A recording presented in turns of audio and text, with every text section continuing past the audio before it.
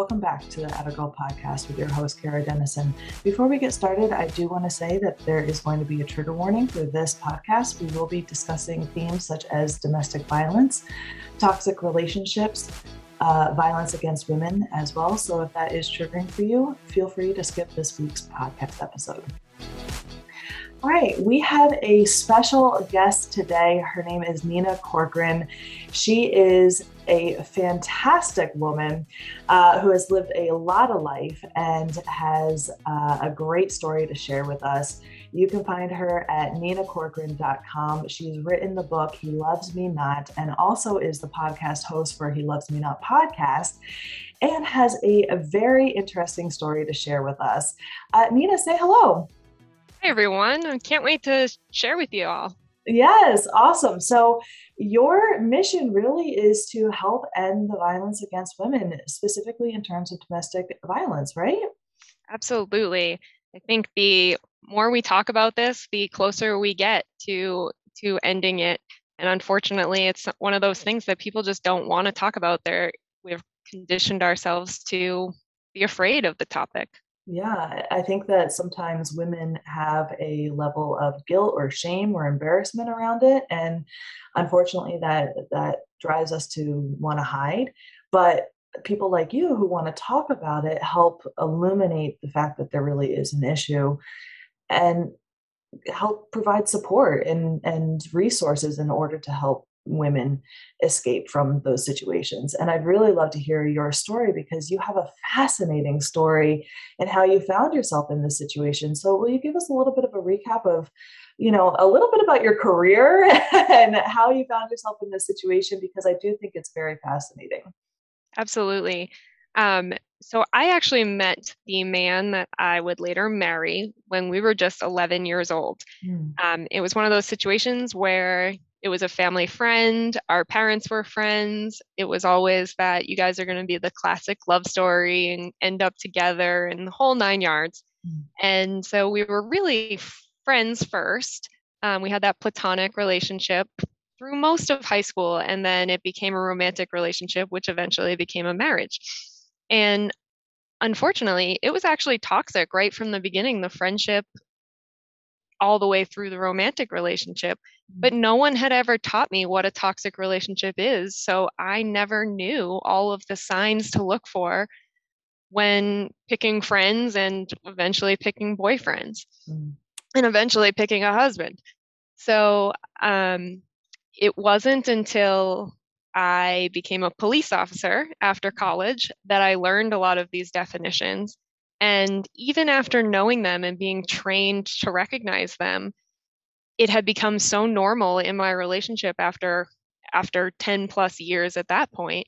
I didn't recognize them in my own relationship for another 3 years. So I spent 15 years and got married to this man before I even recognized what those toxic and abusive traits were within him. And I had to be a police officer for 3 years before I was able to recognize it. And it wasn't until I responded to a call that I really saw myself in that I came to that realization. Wow. Nina, why do you think that is? Do you think that there is a lack of education, or do you think that sometimes those toxic traits are from abusers? They toe a very thin line between what we taught was love versus toxicity. What is it? I think it's a combination of both. So we don't talk about it early enough. I mean, toxic relationships, like I said, they can be platonic, they can happen within families. I mean, they don't have to be romantic, but we don't teach children what to look for when they're making friends or anything else for what those toxic traits are. So there's a lack of education. And then we have kind of normalized a lot of the more emotional toxic traits. Like, who hasn't heard if a boy picks on you or if a boy hits you, it's because he likes you, and we've got those reinforced images in our mind that that's okay.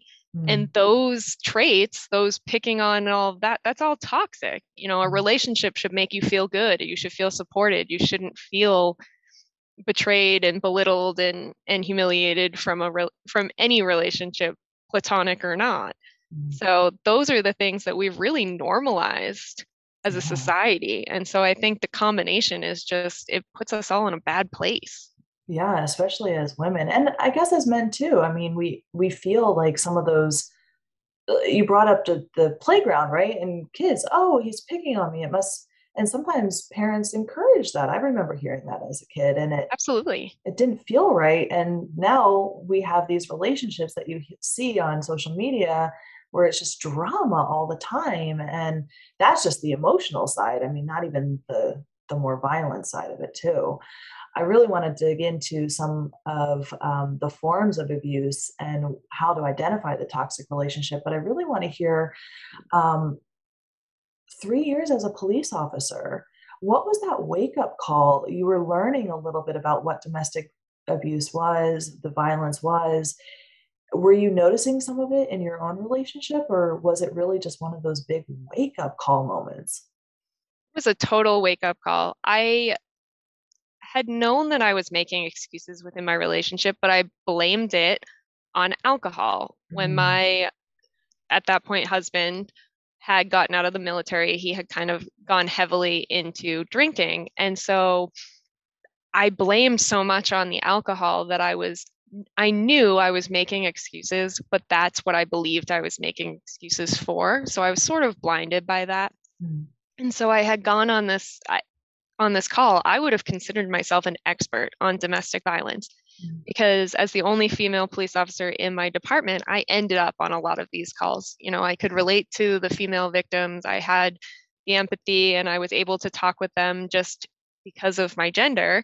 And so here I am on this call, and I was getting so frustrated with this woman because I could see the toxic traits in her significant other. And I knew she was in a dangerous situation and I wanted to help her so badly. And she was just making all the classic excuses. She didn't want to see it. She wasn't ready to see it. And there does come a point as a police officer where your hands are tied and there's nothing else you can do. And I reached that point and I had to leave. Mm. And I was so frustrated and angry. And I remember getting in my cruiser and driving a little ways down the road and pulling over to make my notes in the computer. And as I was making these notes, I realized that everything I was writing about her, you could have substituted my own name in and it would have been true. And I just had this crashing realization that the reason I was so angry with her is because I was her and I wanted to fix it and I couldn't. And that was my wake up moment where I don't know where it came from, but that was suddenly I was seeing things clearly and couldn't believe that I was even able to miss them. Wow. The one thing that I kept hearing over and over again is the excuses thing.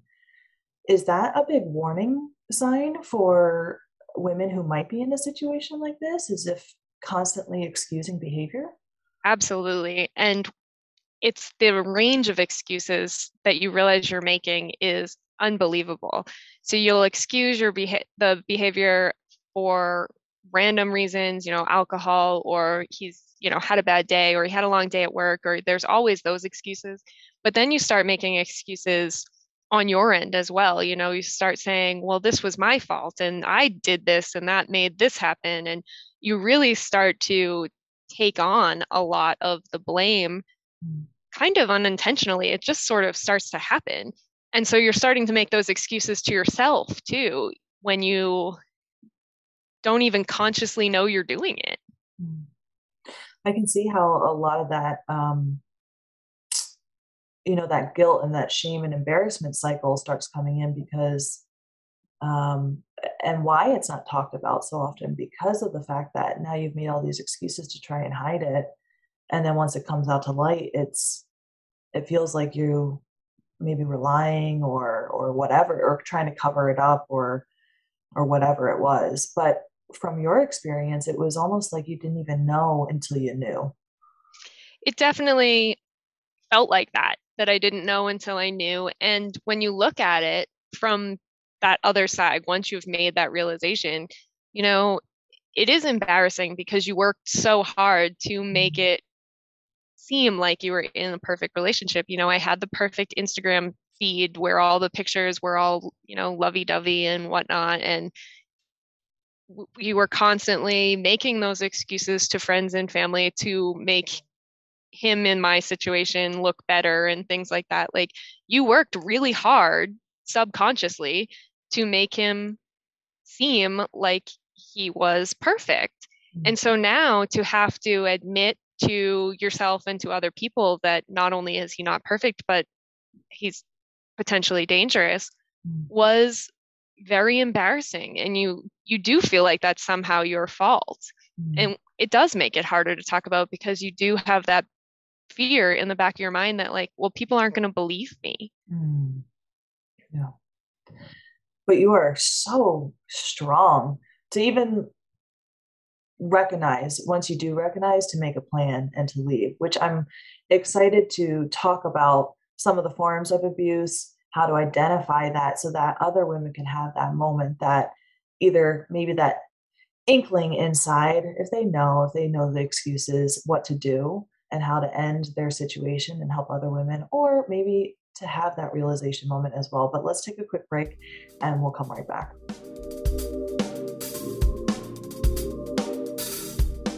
Feeling stuck in a job that no longer excites you? Sure, you have to work to pay the bills, but who said you had to be miserable every step of the way? If a global pandemic taught us anything, it's that life is too short to be spending a minimum of 40 hours at a place that makes you feel unhappy at best and unsafe at worst. Collectively, we're entering a new chapter where work-life integration is the norm, working in a flexible environment is desired, and where we want to make an impact while we grow and advance in our careers. If you've been feeling like it's time to make a change, Optimized Career Solutions is here to help. Whether you're looking for your next corporate job or you're looking for advice on how to start or grow your business, we've got you covered. At Optimized Career Solutions, we provide you the support and tools you need to succeed on a path that's ideal and fulfilling for you. With all levels of support, we're here to help. We offer resume and LinkedIn optimizations, and our 6-figure Career Boost Unlimited coaching program with unlimited one-on-one and group support will help you and keep you accountable until you land your offer. And now for the side hustlers and entrepreneurs out there, we're also offering business consulting on a one-on-one basis with yours truly. Get actionable strategies customized to your business designed to help you scale, grow, or start. Schedule your free consultation with us to learn more about how making a change in your career is even more exciting when you have a team of experts on your side. Talk directly with myself or my husband, Jack, our accountability and mindset coach now, to see how we can support you by going to schedule.optimizedcareersolutions.com. Let us give you back control in your career. Your free consultation is just a couple clicks away at schedule.optimizedcareersolutions.com. And hey, if you're a woman, join us on Facebook in our free network called the Optimized Career Women's Network, designed for both professionals and entrepreneurs to gain new skills, network, and support each other. It's just facebook.com/groups/Optimized Women's Network on Facebook. All right, welcome back. So again, we're here with Nina Corcoran. And her story at the beginning, the top half of the show, was just fascinating. And I really want to break down with you, Nina, a little bit about what domestic violence really is. Because a lot of times when I hear the term domestic violence, I'm thinking punching walls, slamming doors, hitting, bruises, things like that. But I really would love to hear from you what truly is domestic violence and what are some of the forms of abuse? So one of the issues that we have today is that the idea of domestic violence really is very rigid in people's mind, and it does a lot of times involve that gory violence of, black eyes and split lips and things like that. But domestic violence is so much more than that. And the other kind of myth that we have around domestic violence is that you have to be married in order to be in a domestic violence relationship, which is also not true. So this term has really become this very specific image in people's minds. And so I think that's one of the reasons why so many people don't know that they're actually experiencing abuse, because they don't think they fit that mold. So anyone that's in a relationship with their significant other can become a victim of domestic violence. So take away the marriage part and now look at domestic violence is so much more than physical abuse. You've got emotional abuse, you've got verbal abuse, there can be sexual abuse, financial abuse. There's even such a thing as spiritual abuse that can go on within a relationship. So that emotional and verbal abuse really is a lot of times where things start. That's that controlling via taking control of your mind. So gaslighting is a huge thing that falls under here, that I dealt with a lot and really does start to drain you mentally. And if you're not familiar with that term, gaslighting is essentially when someone manipulates you to believe that you're going crazy by constantly telling you that you don't remember things correctly or that something didn't happen the way that you think it did or anything like that. And so gaslighting, belittling, humiliation, these are all things that really wear down on your self-confidence and your self-esteem and is a really damaging aspect of abuse that we don't typically think of as abuse and happens in so many relationships and really happened to me for the longest. That was really the thing that started when we were 11 years old and really never stopped. The one thing that you mentioned, I've heard of obviously physical abuse, I've heard of mental abuse, I've heard of verbal abuse. I'll be completely honest, I've never heard of financial or spiritual abuse. Financial, now that you say it, it kind of makes sense, right? Like I'm assuming, right? And correct me if I'm wrong, that you use money in order to kind of get back at person or control people or control money. Can you expand on those? Because that's fast. If I've never heard of that, I'm assuming other people have not either. Absolutely. So financial abuse is really that. So this is the one that makes it really hard for some people to leave because either that person is controlling the money in the sense that they make all the money, you don't have a job, so you don't have money to spend.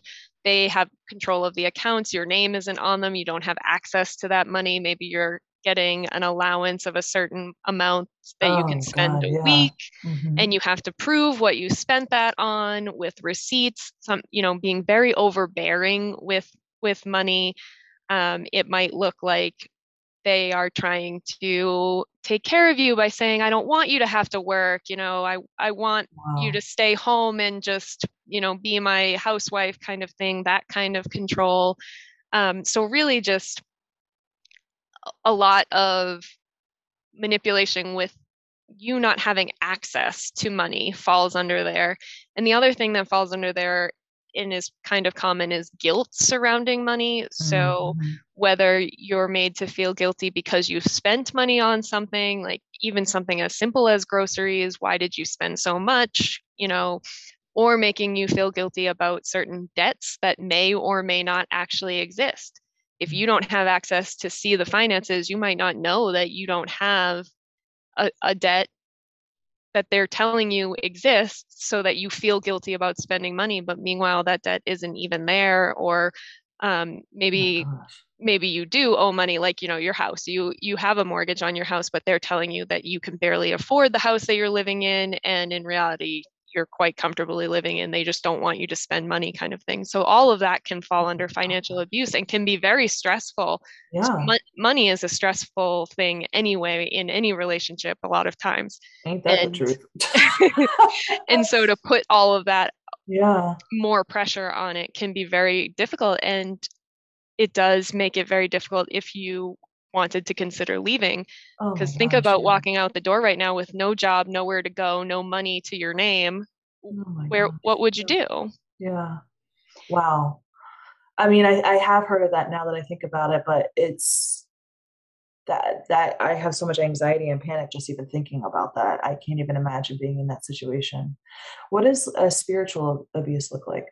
So spiritual abuse, I actually had never even heard of this term until recently when someone shared it with me. And spiritual abuse is using whatever faith you believe in against you. So making, for instance, the Catholic Bible, everyone's heard that the Bible doesn't approve of divorce and, all of Mm. these things.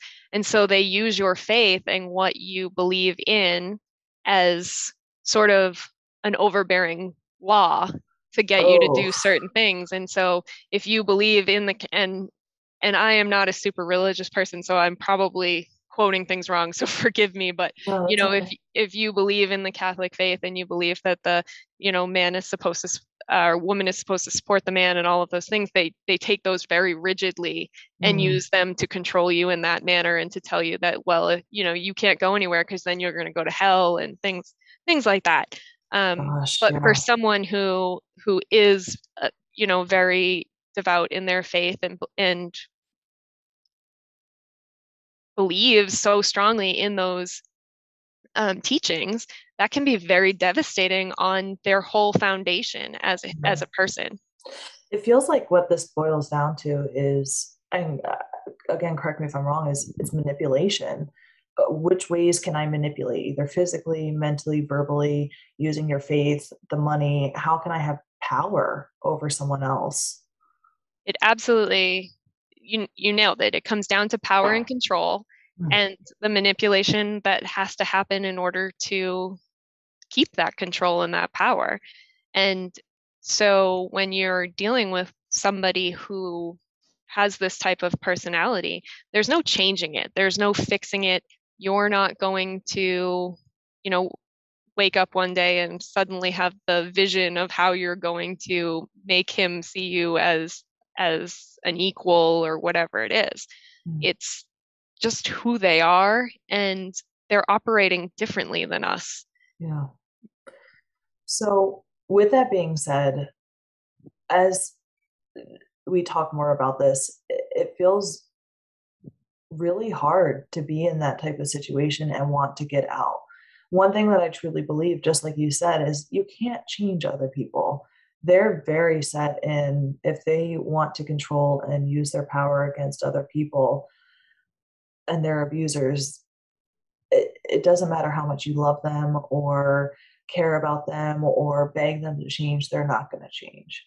So, how in order to escape, you need to change yourself and make an action plan to leave, right? Mhm. So, with that being said, if any listeners are listening to this and it resonates with them, and this is their aha moment, oh my God, wow, this is me. I've been making excuses. I'm resonating, or they pick up your book um, or listen to your podcast. What can they do? What are some resources? So the most important thing that constantly needs to be on your mind once you've come to that realization and made that decision that the best thing for you to do is leave is consider your safety. And that really has to be at the forefront of your mind because anyone can tell you you just leave. We've all heard, why didn't they leave? Why didn't they do this? And you have to really think about it from the situation that you're in and how you're going to be safest. You know that situation better than anyone else. And an outsider, even if they mean well, is not going to have that same insight. And so once you have made that decision, I recommend you take some time to come up with your action plan in a safe place, which is hard because if someone is controlling your movements and controlling your access to things, that can feel very scary to try to do.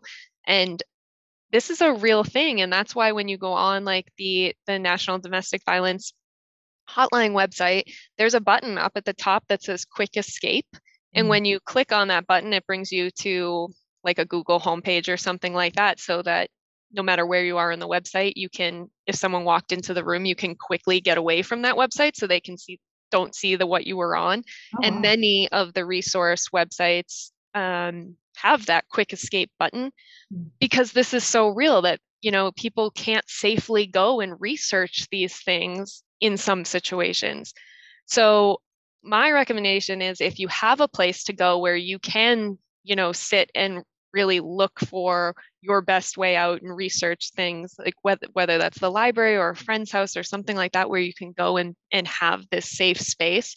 That would be my first recommendation, because depending on your situation, you might need to do some research.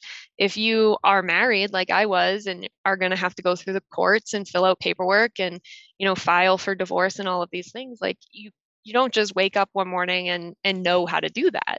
So I developed a plan with a very close friend of mine who I trusted with my life, as part of our job, because he was also a police officer.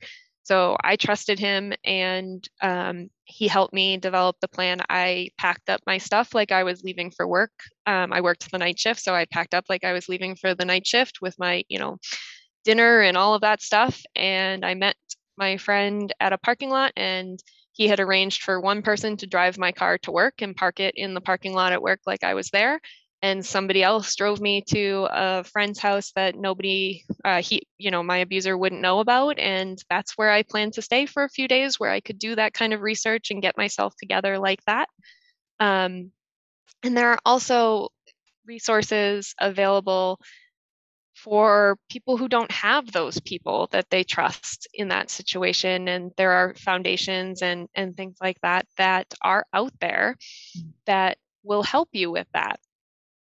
And unfortunately, you need to be able to research in order to find them. And they're different in every state, and every community has different ones and things like that. So it's not like I can just tell you, go to this website and they will help you, because you do need to be able to find them. And that can be the challenging thing for some women, is not having the ability to find them because their search histories are being checked and things like that. And that's a reality that it's hard to wrap your mind around, that kind of control. Yeah. Whew.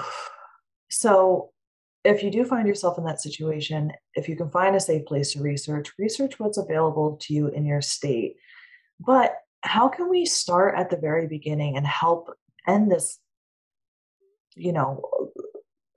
overarching violence in women? What's really exciting about you is that you're starting some resources for young women. Tell us a little bit about that.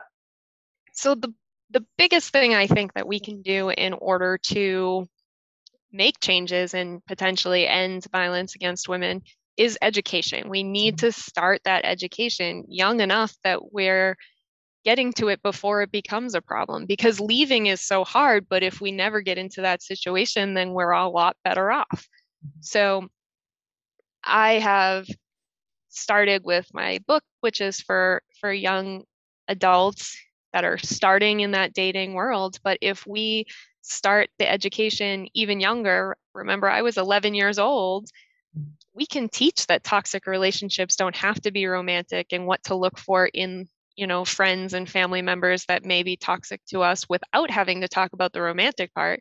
And then as that child gets older, put the romantic part in on top of it, so that they kind of already are looking for those signs, and now just know to look for them in their future partner as well. And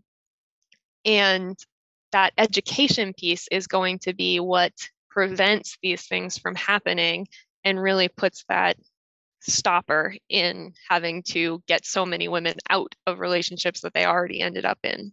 Mm-hmm. Absolutely. Nina, thank you so much for being here. Like she said, it does start young. Have the difficult conversations with your kid, especially your young daughters, right? About what a toxic relationship is and what they are truly worth in a relationship, and what the 5 forms of abuse are: the physical, the mental, the verbal, the financial, the spiritual.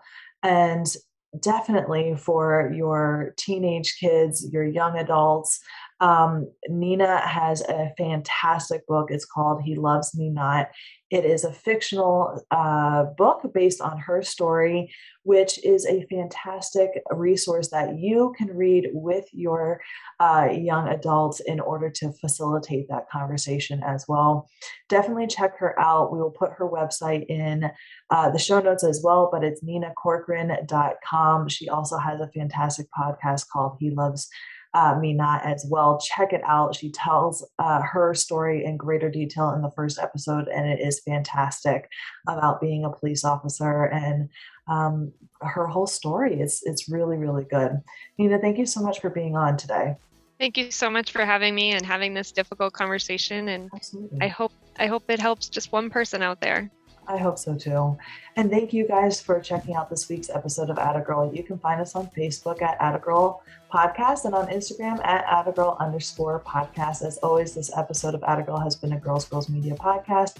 Make sure to check out the rest of the podcast in the Girls Media universe. Also, join your favorite Girls Media hosts every day of the week in our absolutely free group on Facebook, the Girls Community. Thanks for hanging out with me and Nina today. Make today the best day ever and have an amazing week. See you next Monday.